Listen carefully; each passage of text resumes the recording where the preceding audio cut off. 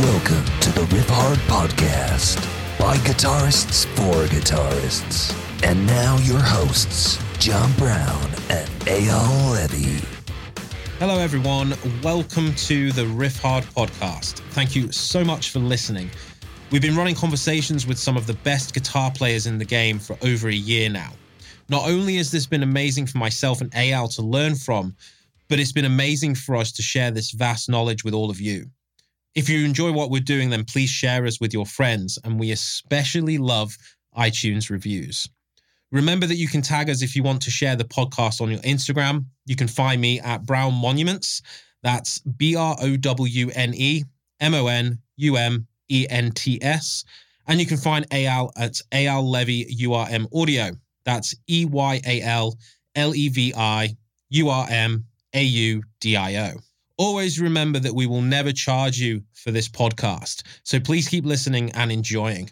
All we ask in return is a share, post, and a tag. Anyway, let's get on to this week's guest. Hello, everybody. Welcome to the Riff Hard Podcast. Our guests today are Adam Bentley and Adam Rafowitz from the band Arch Echo. Here goes. Adam Bentley, Adam Rafowitz, welcome to the Riff Hard Podcast. Hello. Pleasure to be here. Hello. Yeah. Hello. Hey, guys. You guys are starting to really get out there. I mean, I've heard about you guys before, obviously. I mean, Adam B., you're on Nail the Mix this month. You've been on the podcast, and I have heard of you guys in the scene, but I feel like lately it's starting to speed up, and I'm sure the Dream Theater tour didn't hurt at all. But you guys have been around for a while, right? How long have you guys been together? I think it was like November 2017 that we kind of began. 2016. Was it 2016? Jeez. Well, we released that first single January 2017. Right. But yeah, it was like, I think the first ever writing session really took place in like August 2016. How long did it take before people noticed? Seems like pretty quick, but then it just kind of evened off for a while. Yeah. The first single did well, like ish. I mean, better than we expected.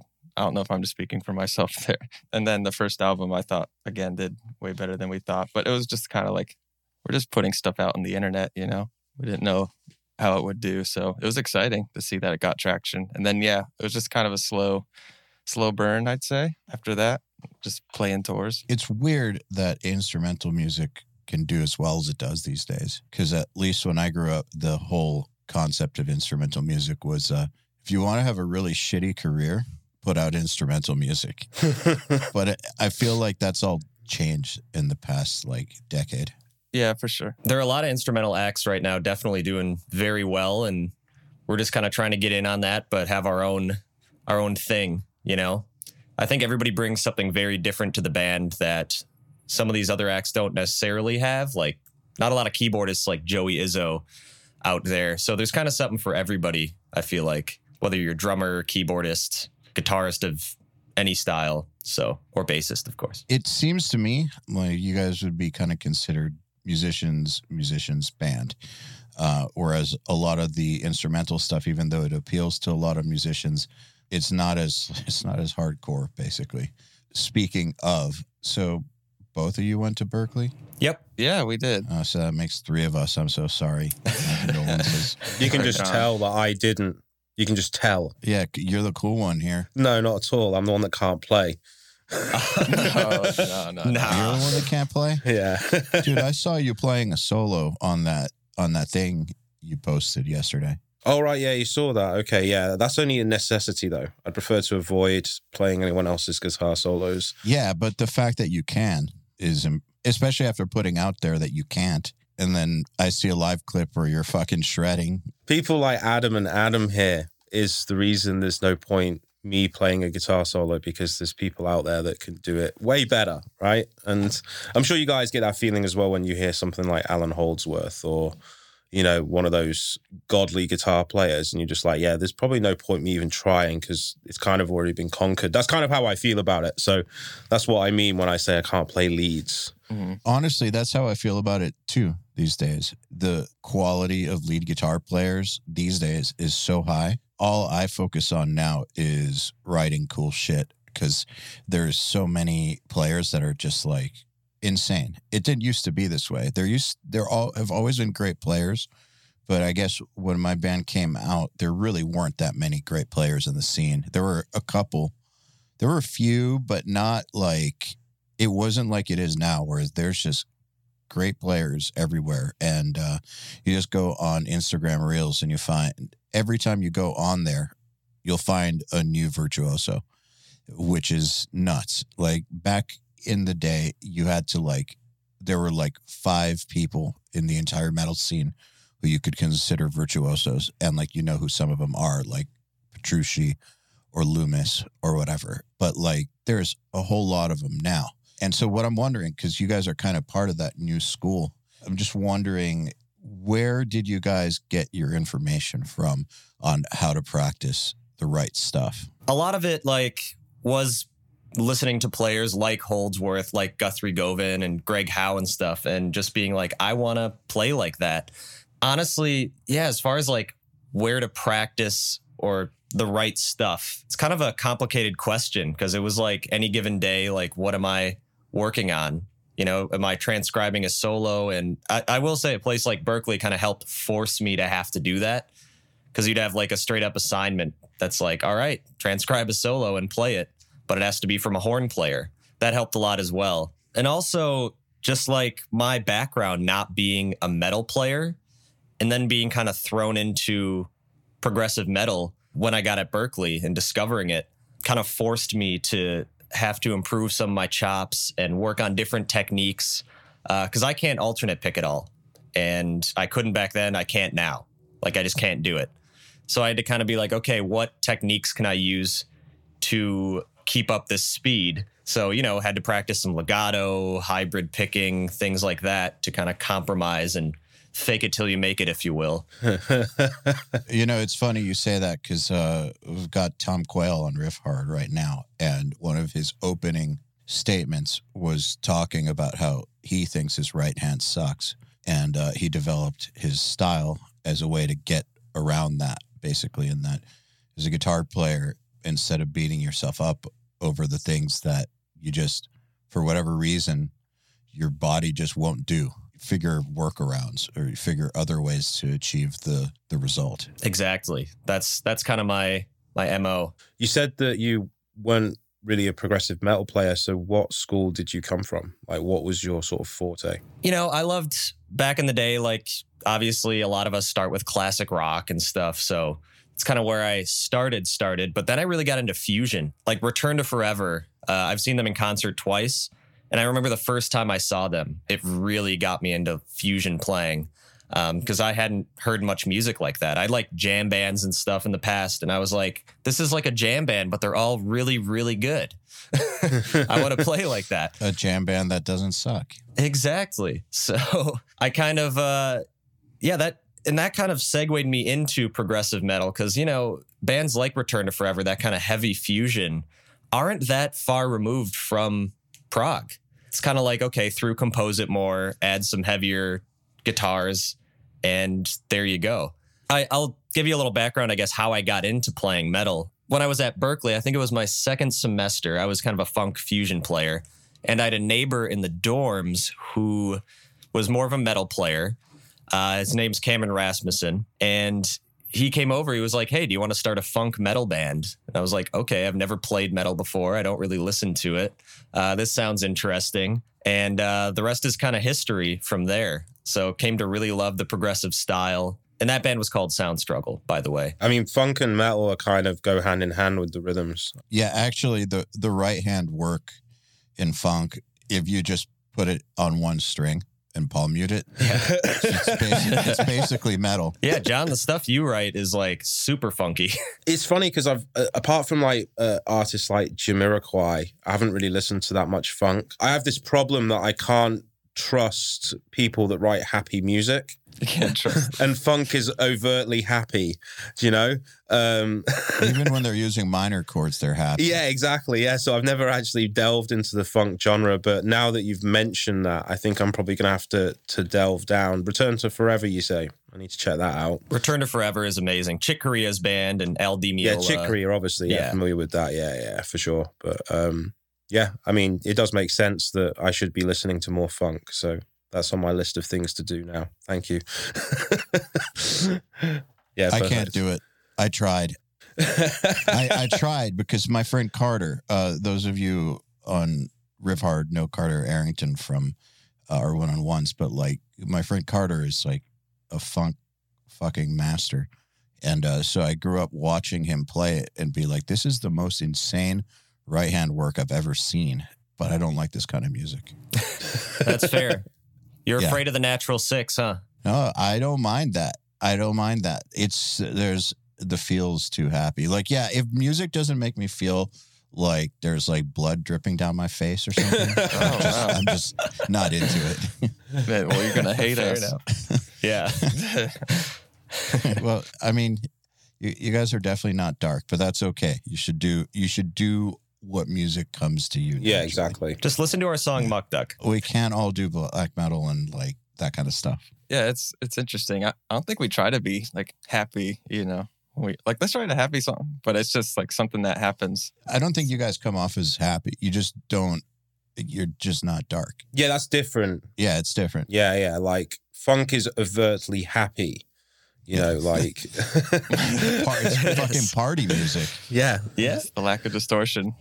Though Mr. Bungle used funk, I don't think you could say their stuff is happy at all. It's like some of the most twisted stuff out there. So I guess there's ways to use funk. But yeah, like I think that there's nothing worse than when you can tell that a band is trying to be something that they're not. I mean, there are things worse than that, but it's very off-putting, I think. And I think that music listeners can smell it the way that drug dogs can find your fentanyl stash. Especially like the prog metal world. People seem to catch on. Yeah, you got to do what comes naturally to you. So I think that that's really the most important thing. But so I always find it interesting when people come to music from a standpoint that I personally kind of don't get, like, because I would never come up with that. So it's interesting for me to know how they came to that, like what about it they like. I don't mean it in a condescending way. Like I'm actually totally curious about that. So that's why it's interesting to know. Okay, so you didn't come from a metal background. Mm-hmm. All right, it's all coming clear to me. Sure. What was it about it that made you want to play it? Really just the raw energy, fusion and stuff. Like Return to Forever is a great band, but it certainly doesn't have the kind of energy that, a soaring prog band would have. And just like the guitar riffs that I wasn't really accustomed to. They're a lot of fun to play, challenging leads as well. But I'd say, yeah, overall, it's just the raw energy and the excitement that you get when listening to a really, high octane metal song or riff. It's just the power. Mo power. Yeah, definitely drawn to that aspect as a kid too. And then once you get a taste of it, like, oh, here we go. Mm-hmm. Down the rabbit hole we go. Drink it up. Yeah. No, I definitely agree with that because I also grew up on a lot of classic rock and grunge in my early sort of teen era. And then I was swiftly introduced to Meshuggah, funnily enough, by a funk metal band, of all things, called Mooley, who were a small band kind of along the lines of, say, Skindred. If you guys are familiar with that band, I don't know if they've managed to cross the pond to where you are. I'm not. Yeah, I'm not familiar, I don't think. That's one of those bands whose name I always saw, but never heard them. So they're like reggae metal. Okay. Skindred. Very, very popular in the UK. Like they're third from top on the main stage of Download, just so you get an idea on how big this band is in this country. So yeah, and then I got swiftly introduced to Meshuggah, and I know what you're saying about the raw energy of metal, because that's definitely, I think, what I was drawn to as well, which then obviously went down rabbit holes to get more extreme, to recreate that feeling of the, high octane excitement. Also, my path was kind of similar in the fact that it didn't start with metal and then just progressed to it.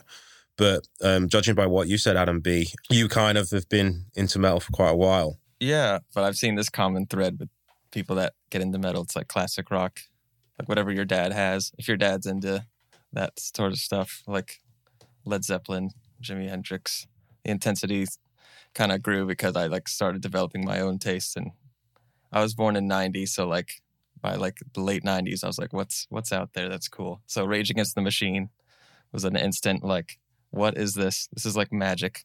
happening. So, but it wasn't like full on metal, but the energy definitely ramped up.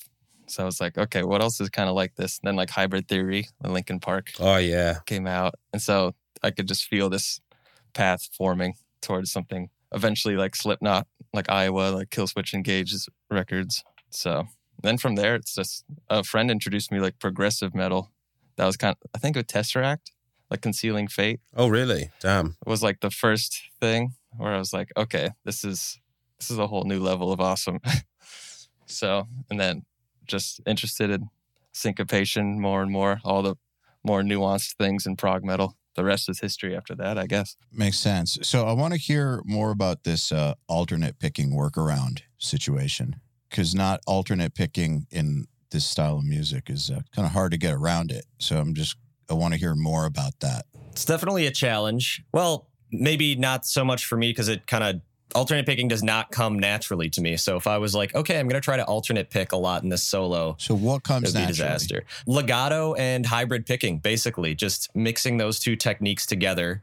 The legato gives me the speed. If you mute a little bit, it almost sounds like you're picking. And the hybrid picking allows me to string skip pretty easily without moving my hand vertically. And that's kind of what I use to make my life easier. And maybe it's good that I utilize those techniques, because playing some of these riffs that like Joey will write, our song Stella, that first part, the like first head, it's really fast, and on guitar it doesn't make sense because it's a piano part. So using, a lot of hybrid picking allowed me to get a lot of those weird intervals that Joey plays that, I couldn't dream of doing alternate picking. There are people that can do it, of course, but yeah, that's kind of how I've had to adapt to this style of music without alternate picking. I want to hear more about how you get the tone right for a riff when you're hybrid picking, because lots of the time I hear players talking about incorporating hybrid picking into solos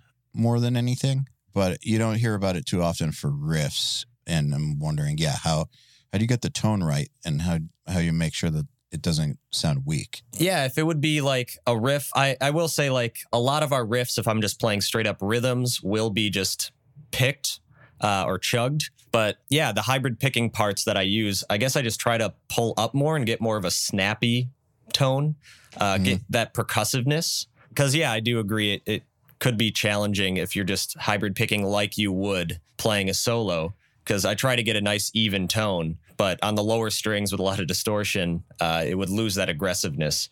So I'd say just, really trying to get a percussiveness out of plucking much harder than I would otherwise is kind of how I do that. Would you say that your hybrid picking is different between soloing and more rhythmic-based stuff? I'd say a bit. Yeah, it's a bit snappier, I would say, if I'm trying to get it to be a bit more percussive.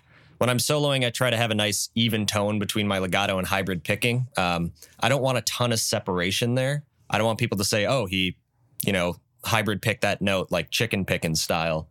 That's not really what I go for too much. Yeah, but with riffs, it's definitely more aggressive. I noticed like the tone you have to like calibrate your fingers to the tone, and if that makes sense that you're playing. Like if it's like a high gain tone or mid gain tone, I'll actually be like playing and seeing like what intensity needs to happen to make the desired sound come out. That's different for like if you're doing a high gain solo and you're hybriding than like a clean fusion tone, right? I'd imagine for you, Adam. Mm-hmm. Yeah. And then like using compression and stuff. There's some like there's a song Earthshine, at least the patch I have is like really compressed, so that it really exaggerates that hybrid pluck sound. So you use your rig to help. It definitely does. It's good to practice acoustically to make sure you're actually like doing things correctly. But no, yeah, but people use delay to help their solos sound good. Like, should use the tools available to you. Yeah, so it makes sense that if you need a more even sort of output, basically compress the signal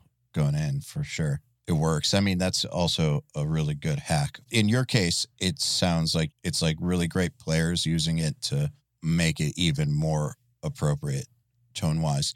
But like also the use of compression or limiting or whatever is one of the tricks that you can use when you record a solo and the player is going back and forth between legato, alternate picking, sweeping, tapping, all that stuff. And there's vastly different volumes on all of them. Like they'll go into legato and it's like barely picking up any signal, and then they alternate pick and it's basically clipping. Limiting the DI is a good way to get around that. Oh, I haven't tried that. It works really, really well. I will say though that our keyboard player, I was definitely like listening to like his tone he'll use in certain passages. Like he has the ability to like curve his velocities, like almost like a E kit. How you can tell like the drums to be like max velocity. Yeah. Mm-hmm. When you hit, he can do that with certain patches. So like everything is 127 for like an intense riff. So I'll hear that and I'll be like, I want to like match that. Like I know it's like borderline and we can't be 127 with every hit. But it's definitely like something I want. Like if he didn't do that, maybe I wouldn't think about it as much. Like the sound definitely triggers something for me to be like, how do I get as close to that as possible so we sound like we're working together and there's not like notes occasionally popping out and then just falling back. Definitely the compression on the DI for that. Yeah. It sucks that we can't do that on guitar, isn't it? That we can't just like press a button on our pickups and everything sounds good. That'd be great. That would be awesome. Or just move one note in MIDI, our guitar MIDI. Yeah. It's one of those things where I think it's not just like you put compression on and it sounds great. You have to know how to set it. You have to set it exactly right for what you're going to be doing. It definitely is kind of a life changer when it comes to dealing with DIs. Interesting. Getting them as even as you need for this kind of music. Yeah, I've actually never compressed my DIs. I'm a simple man, You just do that raw practice. but I'll have to give that a go. Yeah, there's that method too. I just play it 5,000 times until I'm satisfied, I guess. It's like when drummers don't know triggers exist, so they practice to be even. That's exactly what Mike did. Oh, yeah. Oh, from your band? Yeah, it's exactly what Mike did. Yeah. Mike just didn't know what a trigger was until after Periphery 2, I think. Oh, okay. Wow. So when he heard Periphery 1, he was like, I need to be that consistent. And then did basically what you were doing with the 127 keyboard thing, trying to emulate that. That Mike did that with the triggers on the drums of Periphery 1. Yeah, it's really interesting actually that like that lack of knowledge in certain areas of the sound spectrum when you're learning is actually quite helpful in the progression of the instrument for us. In my opinion, I've seen it happen so many times, especially from that sort of era of 2009 to 2012, where the lack of understanding of what was going on with the production just made musicians try harder to recreate that sound. And Mike isn't the only one. I've seen it from a lot of other people too. I'm pretty sure that's Alex Rudinger as well. Yeah, probably. Yeah. Yeah, I'm almost positive that he told me that he learned stuff that he didn't know was edited, basically. He didn't know it was sampled or edited. He just thought that that's what you have to do. So he did it. Yeah, it's like, oh, this is the new standard. The ignorance is bliss sort of thing. Exactly, yeah. Like I didn't understand guitar tone. It's kind of related. So I had a Line 6 Spider and I would be like, how did like Linkin Park get that tone? Like it's so good. Like that. What spider are they using? They must be using the next generation. Or Must be on the super insane setting. I'm just like super ignorant, basically. So I'd like be playing around with it, and then I'd play like differently. I'd pick harder. I'd be very aggressive with it, and then I think that actually ultimately affected my learning curve with guitar tone and like what I'm inputting. And as soon as I got like things that can actually sound good. That's really interesting, isn't it? To put yourself through hell with a Line 6 Spider. Yeah, it was like a training wheels. You just said ignorance is bliss. That doesn't sound like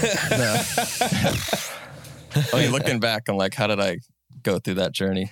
For sure. Once you like expose to actual amps and like amp sims that actually sound like amps relatively, I'm like, oh my God. Hey, I think the Spider gets a lot of hate. I think that... Oh, it sure does. Yeah, but I remember when I was a kid and, nothing like that existed. It was like I started on a Marshall G10 combo, which had 3 knobs on the front, right?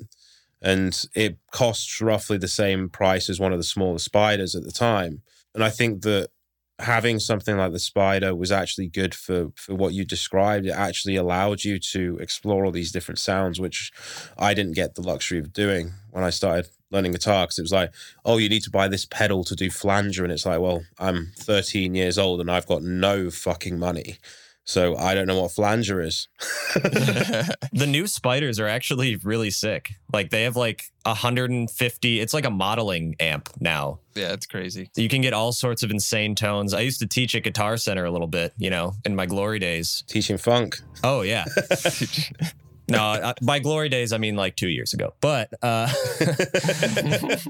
but yeah, those amps are a lot of fun. I'd have fun with kids who like didn't want to actually play. And I would just be like, hey, let me show you these cool, fun sounds. Maybe then you'll play a G chord. They still wouldn't, but yeah, it sounds decent. You'd get to practice tweaking an amp. Yeah, exactly. I got over the idea that Sims and modelers suck thanks to Meshuggah, actually, because I knew that they were touring around with pods and still sounded better than everybody. So I was just thinking, okay, so clearly, everyone who says that they suck doesn't know what they're talking about. They just suck. Yeah, that was actually kind of similar for me. I got the first, the Pod Pro 1.0 back in the early 2000s. And it took me at least 6 years to get a usable sound out of it. But I think that learning curve of actually practicing as a guitar player, like you did, Adam B., like you would pick harder, pick softer, constantly trying to play around until it sounded like a tone that you wanted.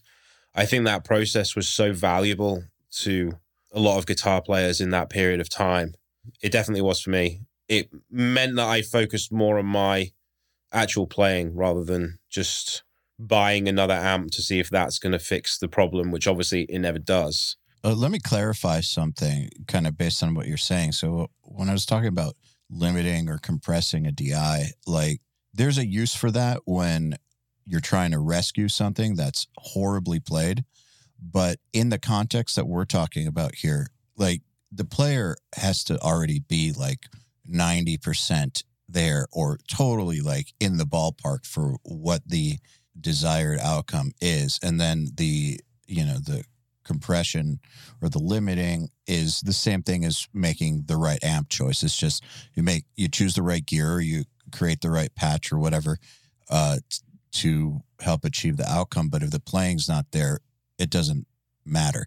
So I wanted to clarify that this is all under the umbrella of you have to play it the right way in order for the effect or the processing to do the right thing. Yeah. I mean, compression evens out everything, including your mistakes. Yes, exactly. Noise control, muting, all those things. I think the like insane mode in line 6 actually helped with that too. It's like so noisy that I'd be like, I just accepted that's how all amps are. They're just so noisy. And so I'd just be like, I'd be playing as controlled and noiseless as I can, especially if I like mic'd it or whatever and went through some like garage band thing. I'd be like, all right, reduce noise.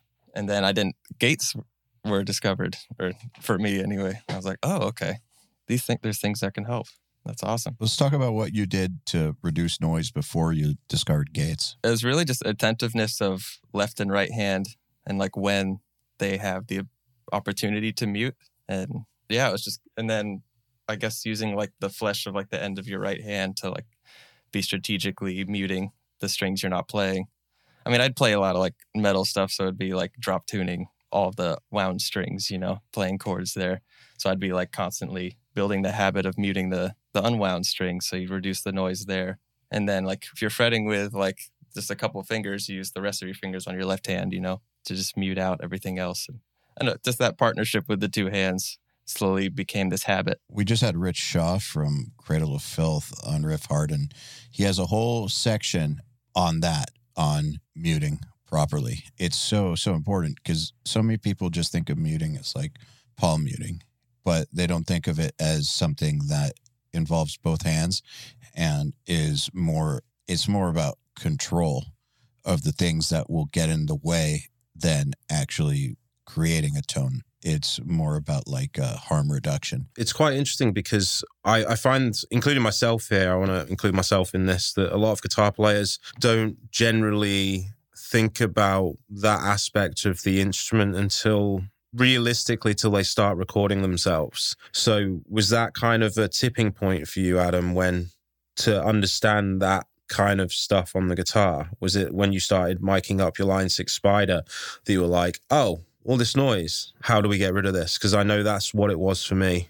Yeah, that's magnifies it even more. There's like a period where I'd try to address it even when I just would have it like turned up loud and it's just shooting back at me. But then, yeah, as soon as the mic's, I just always looked at it as like, imagine just putting an ear like suddenly an inch away from the cone. It's like, you're going to hear a lot more nastiness. So you were actively thinking about this before you even started recording yourself? Yeah, for sure. Interesting. Well, I mean, it makes sense that like a person who went on to become a professional producer mixer would have been thinking about tone before, kind of makes sense. I definitely had this weird like attraction to that aspect of it. Like, why is the tone clean?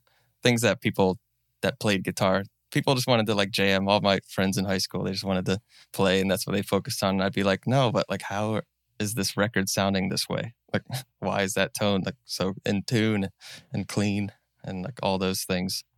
So my head just drifted that way instead of practicing like aggressively every day. I do think, I know that Brown, you're going to disagree with me, but I do think that there's a place in the studio for muting your guitar with, tape and all that stuff in order to get rid of, especially things that you can't mute with your hands, like the springs vibrating. Anyone who's recorded a DI with springs that are ringing knows what that pain is like to try to deal with. So that and, the other noisemakers, it does help to do what you can about those. And also, muting strings that you're not using just if you're recording a single string riff or something like that.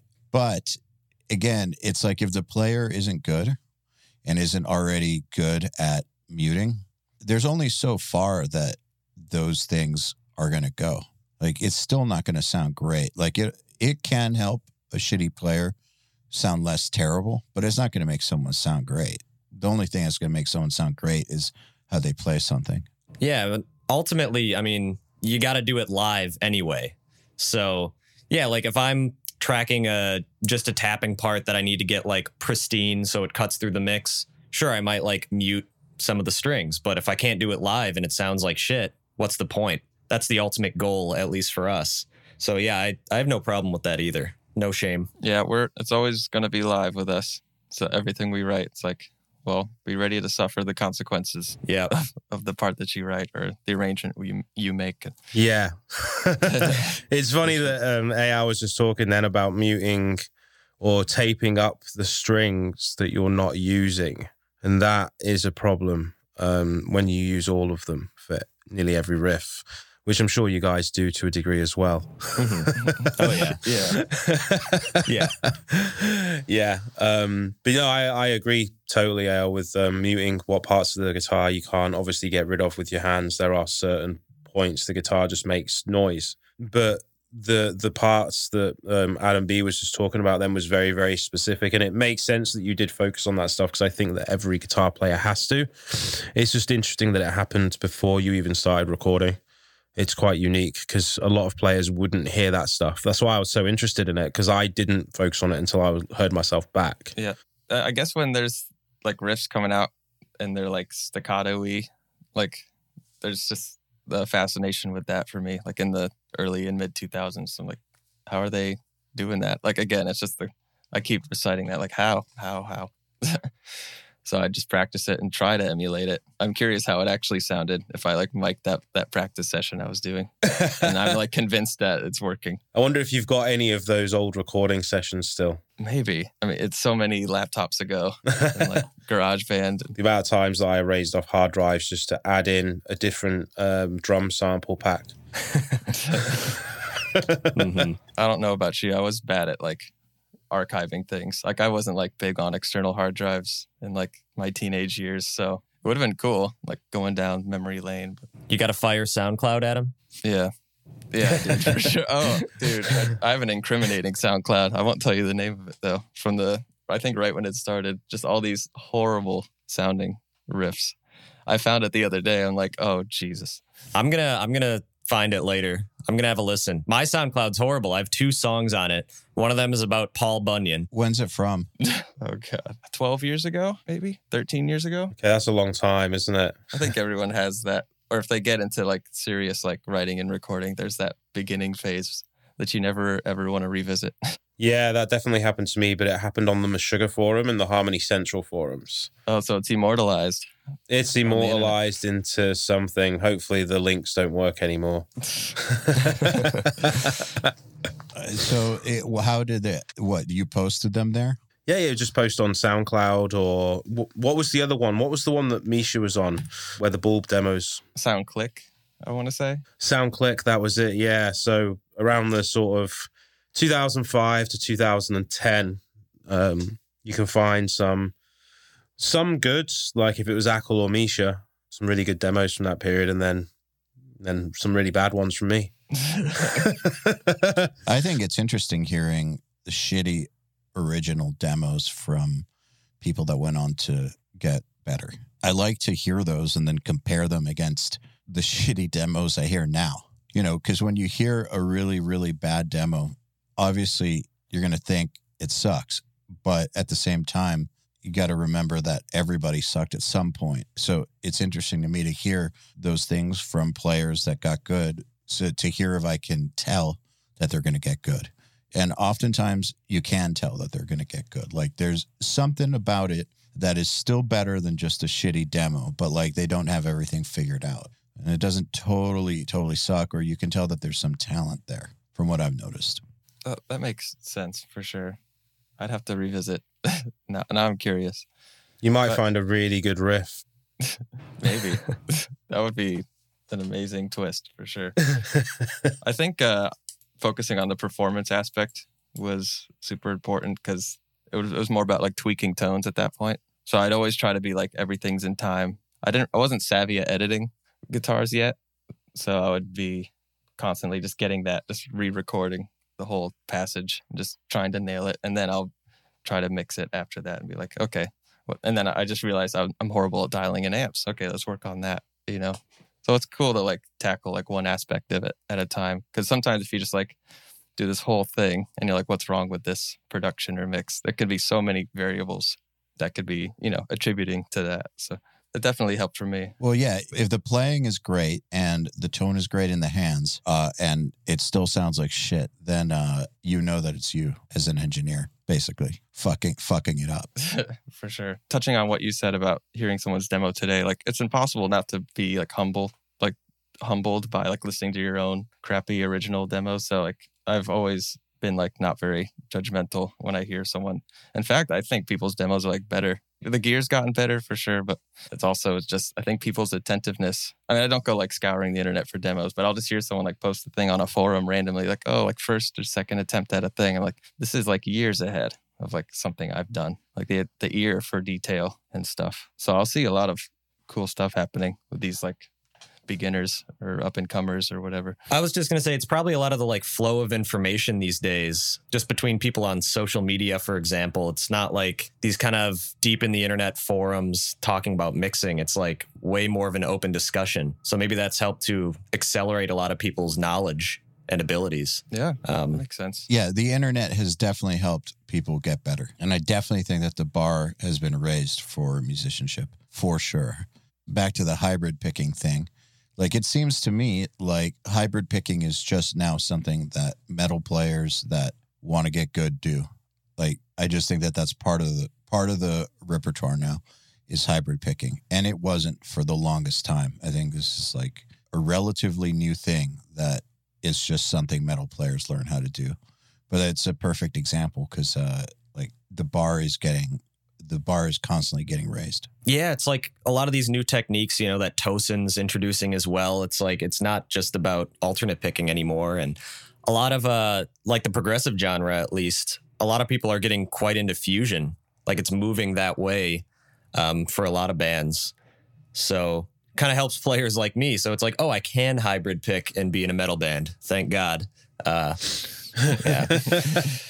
Yeah, it's validation. Yeah. Brown, do you do any of that stuff? Well, hybrid picking, a couple of places on the new record, but I'm pretty bad at it. So I that's kind of why I pick in one direction, because that's just what I'm good at.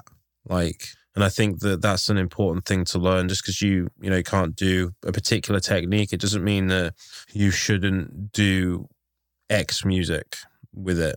You know what I mean? Like if I was playing funk, I'd probably downpick all of it as well. Because that's, what my body was telling me to do. It wasn't because you were chasing a sound? Kind of, yeah. It was chasing a sound, but it was also, that's just what felt comfortable to me as well. Like the alternate pick aspect where you're changing, going between either an up pick when you jump to the next string or a down pick and it's constantly changing. It seemed more like mathematics rather than actually playing to me. It's funny, I think I've mentioned this on the podcast before. I've got a friend, his name's Beanie, and he plays in a band now called Rudimental. I'm not sure if you're familiar with that band. They're quite a large pop band, And I remember Ackle from Tesseract asked him to play drums for Tesseract back in the early 2000s. And one thing he said is that I don't know how to play with a single kick pedal. There's no way I'm going to try to play with two. I think that kind of mindset actually sort of almost triggered something when it came to playing the down picking thing.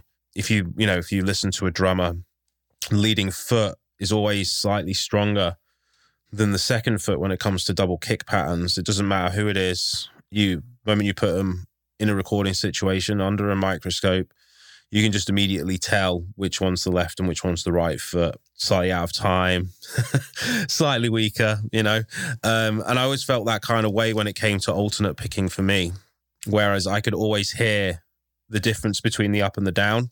And I think that was, firstly, my body just wanted to do it. And secondly, to me, it gave me more control over what I was doing. But with the hybrid picking stuff, there's parts where I do a bit of pop on the bass for this last album. There's a couple of moments on the guitars where I did it as well. Yeah.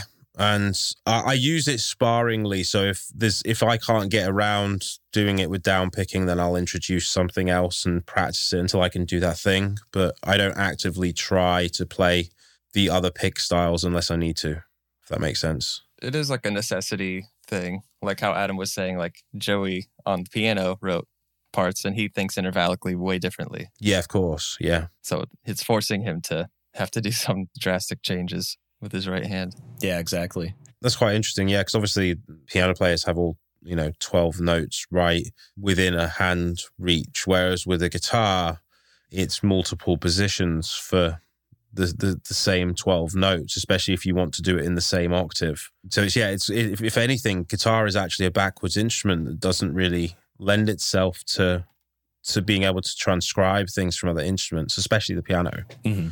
Yeah, for sure. The fact that you have the same exact note, not just like octave of the note, but the note itself, like in different places and stuff.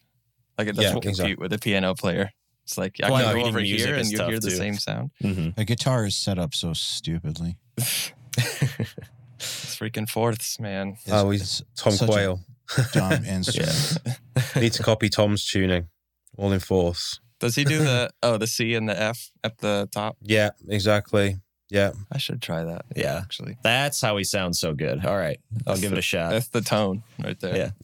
The tones in the C and the F. That's how he plays like that. What tuning do you guys use? Oh, we use drop A mainly.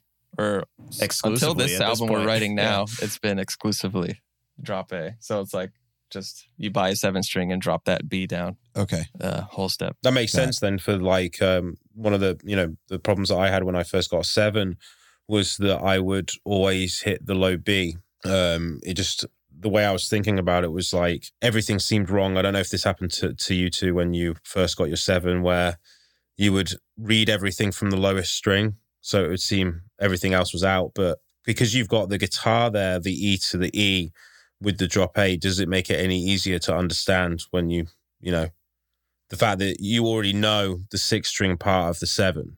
Whereas for me, because I tune in a weird ass tuning, it just made it a little bit awkward for me to begin with. Oh, I get what you're saying. Yeah, I love that it's a standard 6-string, just with this extra little thing on top. 5 notes.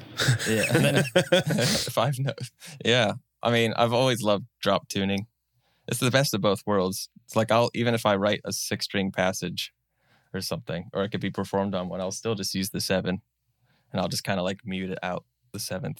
I just like that it's just like a piano with more keys, like going downward, That's how I look at it. So having that muscle memory of using a 6-string, then like, oh, I also have the drop tuning advantage. I can do aggressive power chords now with one finger if I wanted to. Mm-hmm. Or extend those 5th string chords just all the way down. You know, having it be an A, like it seems very familiar. Like having a B being the lowest string, just, I don't know, it doesn't feel that natural to me. But like an A, you know, it already is one of the lowest strings on the guitar that we had on a 6. So it just feels very, it's easy to comprehend, easy to wrap my mind around, personally. Do you feel like lots of players rely too much on the low strings and don't use the full range of their guitars? Yeah, I think depending on the style, you could say that. Mm-hmm. For sure. It depends on what you're going for, because like picking hard on the low strings, there's an aggression to that. That's for certain genres, it's super necessary. And it may not, the song itself may not necessitate some sort of upper range thing. But I mean, we like to utilize a lot of the strings for sure. That's just our specific taste. And just using different like chord inversions, like instead of just making it a power chord, you know, you could use first inversion on the top 4 strings or something and get just like a different sound that might blend better with the keyboards or anything, for example. People could experiment maybe a little more with different versions of chords. I think it's an interesting sound you can get. That, and also not playing like the key of your song shouldn't be what the 0 is on your lowest string all the time. As tempting I mean, it can as it is. be, but like don't do it on every song. You know, like if you're an A, maybe you write in C sharp. Now your flat 6 is the 0, or that's how I look at it. Or Metallica have entered the chat.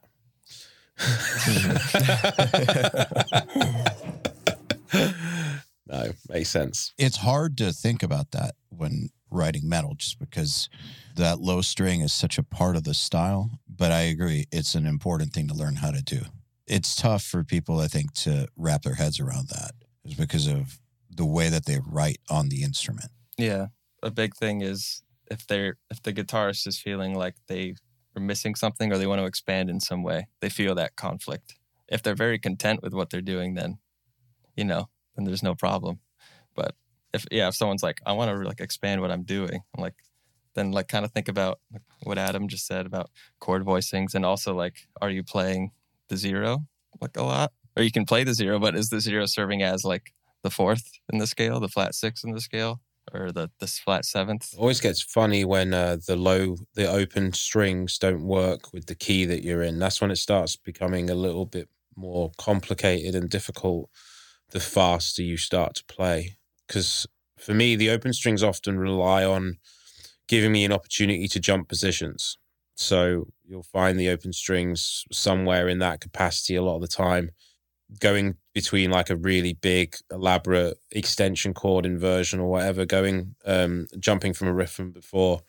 But I do agree with you that a lot of metal players, even though the reason why it's used is because it's normally the lowest note on the guitar, which is obviously the most metal note, sometimes it is definitely overplayed and it should be thought about in a different way. And I definitely do the same thing. I think it's just common with metal styles, to be honest. I mean, I'm totally guilty of that. Yeah, we do it all the time as well. We do. But it's good to be aware of it. Well, I think because so much metal is written on the instrument and not in people's heads. So much metal is written by just playing it and coming up with something cool while playing, that it kind of, the way that the guitar sounds best or sounds easiest for the style tends to be how the style is written. Whereas there's other styles of music where people write, you know, on a keyboard and then arrange it, or they write it in their heads. Metal is oftentimes written sitting there playing guitar. And so people's tendencies tend to, it's like they get in the way of, it's almost like they both help reinforce something, but they also get in the way of getting past your tendencies. And what is the tendency for a metal player is to play open strings. So yeah, there's some like raw, like you were saying, Adam, with raw energy in metal. There's something like raw and visceral about like just playing those. There's an aggression to it that like it's hard to top. Just whamming. The temptation is always going to be there.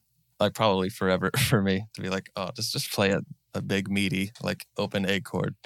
But now we look at it almost as like we'll look at breakdowns, for example, even as like a reward for our, like, okay, we actually like wrote a bunch of things. Let's reward ourselves by writing something like just shameless.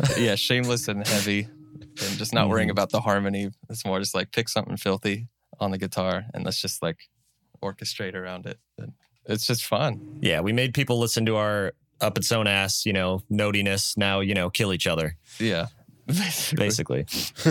If people actually write stuff where there's a payoff, it's always a benefit. I think one of the things that makes metal boring is that it can be a constant payoff, which makes it no payoff. Mm-hmm. Like the whole song's a breakdown. Yes. Sometimes that's great though as well. Sometimes you just want to listen to that as well. For how long? Yeah, a couple of minutes. Okay. I see bands do. A band that popped in my head when you said that was Alpha Wolf, but it's like they make their songs relatively shorter. They're not writing like 6-minute prog songs. So it's like, it's great like energy, and it lasts like, I think, the perfect amount of time to like fit that sort of vibe. So, but if it went on for much longer, I think, but there's an awareness of that. I think whoever's writing or producing, they're aware of like, okay, how long can we get away with this? So there's a strategy to it. How long is this interesting for? Yeah, exactly. Yeah. 6 minutes of that would be a little rough. Yeah. Must be interesting designing a live set. Yeah, for sure. 37 song set. See that for 3 hours. Yeah, 37 song set. Set's 50 minutes. That does tie into like what we do a bit, like being aware of how long something is happening for. So something should change. Contrast is super important. And instrumental music definitely like magnifies that awareness for me, because there's not something on top, like vocal, lyrical. That's a tough one. It's hard because like you don't want to ADD too much and not let an idea sink in, but also how much is too much repetition? It's kind of tough. Yeah. Yeah, for sure. Like melody, like repeating itself almost like a vocal would. That repetition's important, but like how many times should that happen? And there's always, I mean, it feels like it can be calculated, but sometimes I'll notice with us, it's like trial and error as well. You can like kind of maybe predict what might work, and then there's just Opeth. record it. Yeah. There's Opeth. Yeah. But yeah, just like embellishing upon those. Well, no, they'll play the same thing over and over and over again for like 2 minutes straight, and it's still awesome. I wouldn't have the balls to do that. Meshuggah do that too. There's almost like a fear of doing that for me. Me personally. Same. Vamping. I'm like, are people going to hate that? What are we, a jam band? Yeah, I think that's always a difficult one to, even with vocals, it's like how many repetitions is too many or how many is not enough. It's a real challenge every single time, because obviously the reason that people want to listen to songs over and over is that there's something catchy within the song, right? Like no one's going to listen to a song unless there's something specific within it that they like the sound of, and generally they'll go back to the same point. If we take something as prog as A Change of Seasons by Dream Theater, there's a couple of moments within that 25-minute epic that always brings me back to it that I do wish there was another repeat of. So yeah, it's like, when is it? But then would I listen to that song if there was already another repeat in it? That's the other thing, like those sections. So it's even with vocals instrumentally, or, as I say, with vocals, it's always really difficult to navigate how many times things should repeat. But if you've never repeated before in your life and you have fans there, then that's probably an indication of that they don't want repeats as well. Yeah. Whereas Opeth has been doing that kind of 2-minute long sections sounding great since their inception, So yeah, I think it's really hard to understand what people want. At the end of the day, I think we like to pick what we want. And I guess it seems like we want to not do that. Yeah. We like to repeat but embellish. Let's change the production. Yeah. Let's like add a few more notes. Just go like, yeah, there copy you go. and pasting It's is new. in our DNA, like that much. or not just simply that. It'll be like, okay, something has to happen, or I'll feel bad. Yeah, let's learn a new part, a new version of that part. Or like even changing keys, like of the same part. It can almost feel like a different or section, reharm, but familiar, you know. Brown, when you're writing a Monument song, do you, with riffs and how long they go for, does it often change once vocals come into the picture? Yeah, always. Like not drastically, but like there might be one repetition taken away or one added in. Cardinal Red, the chord sequence completely changed once vocals were added in. For the chorus, it borrowed from the parallel harmony between D major and D minor, which probably wouldn't have happened if I hadn't had the vocal melody sort of dictating where it could go. So yeah, things do change. But repetition-wise, it's normally down to how the melody progresses within the vocal part. Something that might sound a little bit boring without a vocal melody can actually add repetitions if there's some embellishments to it. Like, you know, say on the third repeat, you're letting your listeners know that it's going to move after the next one, or maybe there's like a slight drum fill or something like that. So yeah, it totally depends. It's obviously much more difficult to do with instrumental music, in my opinion, because it takes a little bit more time.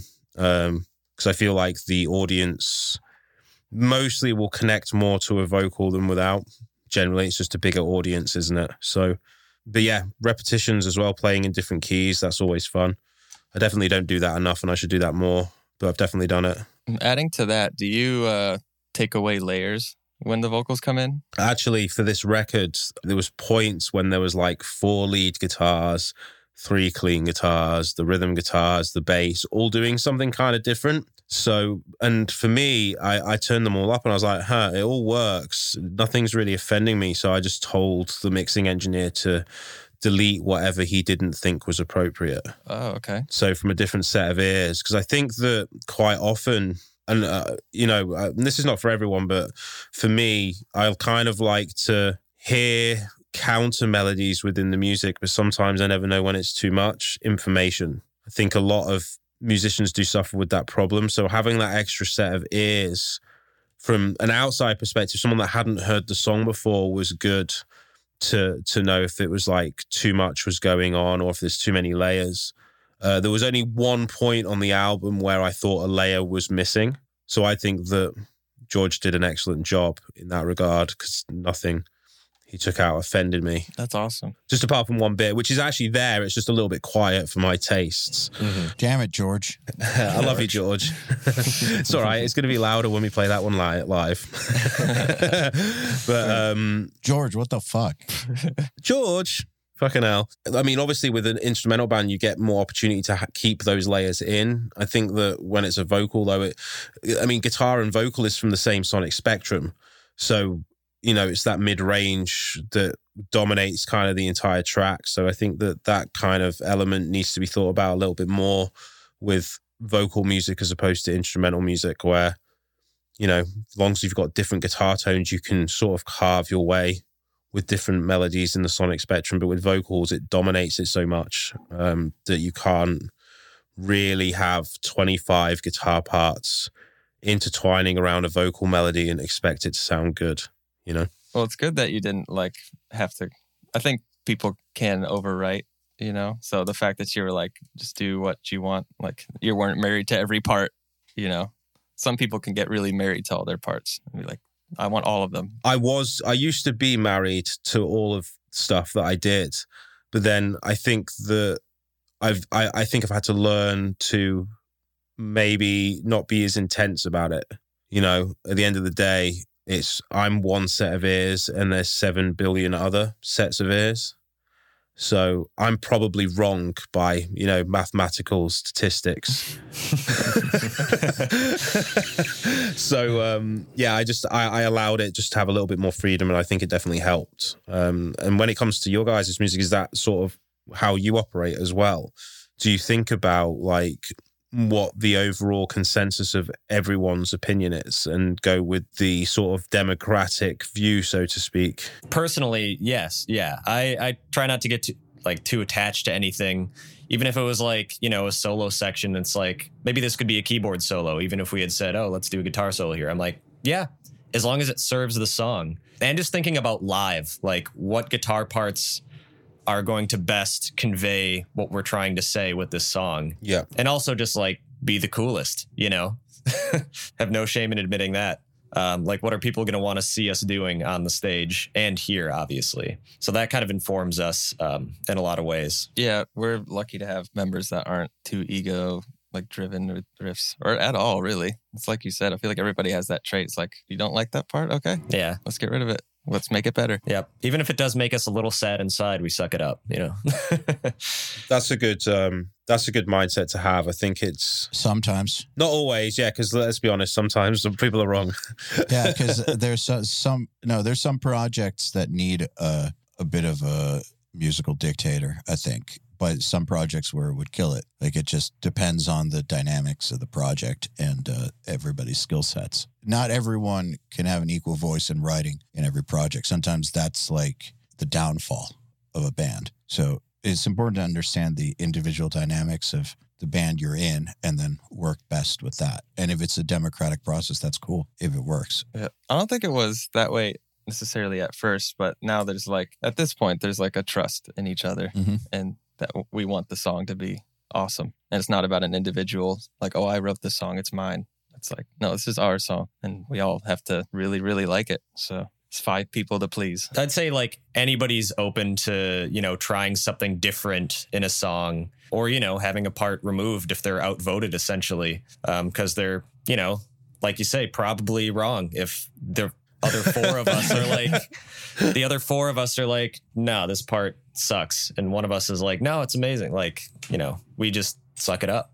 So you take the one that says it's amazing, or do you just try and rewrite something? We try and rewrite something. So what happens in the event that you write something and then you go back to the original part and you think the original part's better after some perspective? Well, then we go back to the original part. And that's happened before, right? You've done that before. Totally. Yeah. Well, at least, with like Joey and I've spent a lot of time at his place, like just writing for, we'll sit down and write for 2 weeks. And we've written whole sections that we've scrapped just because we're like, nah, it's not doing it. Then go back to the original. We'll probably tweak it because there would have been a reason that we moved on from it in the first place. Yeah. Demoitis. We're definitely, definitely not afraid to like write something and then scrap it. You just can't be. Because obviously I'm quite intrigued how the inner workings happen when it comes to having so many songwriters. Say someone is very, very strongly saying this part is incredible. Because obviously, even though it's democratic, that person might be right in that part might rule. So if someone is evidently really, really strongly about this one part not being scrapped, would you listen? Or would it be a case of there would be a long discussion or something like that? I'd say there'd be like a discussion and an analysis of like, why do you think it's so incredible? And we definitely would, I don't know, I'll speak for myself, like try to understand. I mean, if we all feel very strongly that it's not incredible, we may be wrong, but we probably would at least change the part, find out like why we don't think it's incredible and maybe find a compromise. Yeah. I mean, there's kind of not exactly that, but even yesterday there's a song like we were wrapping up like all on Zoom. I felt like I was the only one that was vocal about this particular like transition, but I think eventually they all like everybody was like thinking about it, and instead of being like, well, it's just you that thinks that, so we're moving on, they're actually like, okay, well then let's take a look at it, see where you're coming from. And I think it ended up being something really cool. Yeah, it's better now. You guys like came up with ideas that made it way cooler. So yeah, just listening, even if it's just 1 against 4, sometimes there's something there. Again, coming back to that trust we have, I think it's what it boils down to. We trust each other's musical opinions. Like if I showed my bandmates songs or ideas and they had a criticism, I'd really take it to heart, as opposed to like some YouTube comment or something. Yeah. Well, I think it's a good place to end the episode. I want to thank both of you for coming on. It's been a pleasure. Yeah, thanks for having us. Yeah, thank you for having us. Yeah, this is great. Anytime. Yeah, it's been great talking to you guys. For sure. Really interesting, thought-provoking discussion. So, Yeah. Likewise. Your album's great, by the way, John. yeah. Oh, thank you. Really cool. I actually appreciate that because when writing happens, you guys probably get this where you're writing so much music in such a short space of time. And I had that feeling once it was completed. Is this shit? Well, I can assure you it is not. I had this, and AL will tell you I had the same feeling when we finished the Amanuensis as well, because AL recorded the vocals to that album. I had the exact same feeling. So that's probably the feeling that I get when something's probably good. So now I have to accept that. But yeah, glad you like the album. Yeah, trust the opposite of your gut. Yes, exactly. That's my little token from life. Well, thanks, dudes. Yeah, thanks, guys. Been a pleasure. Yeah, take care. Thanks for listening to the Riff Hard Podcast. We'll see you next week.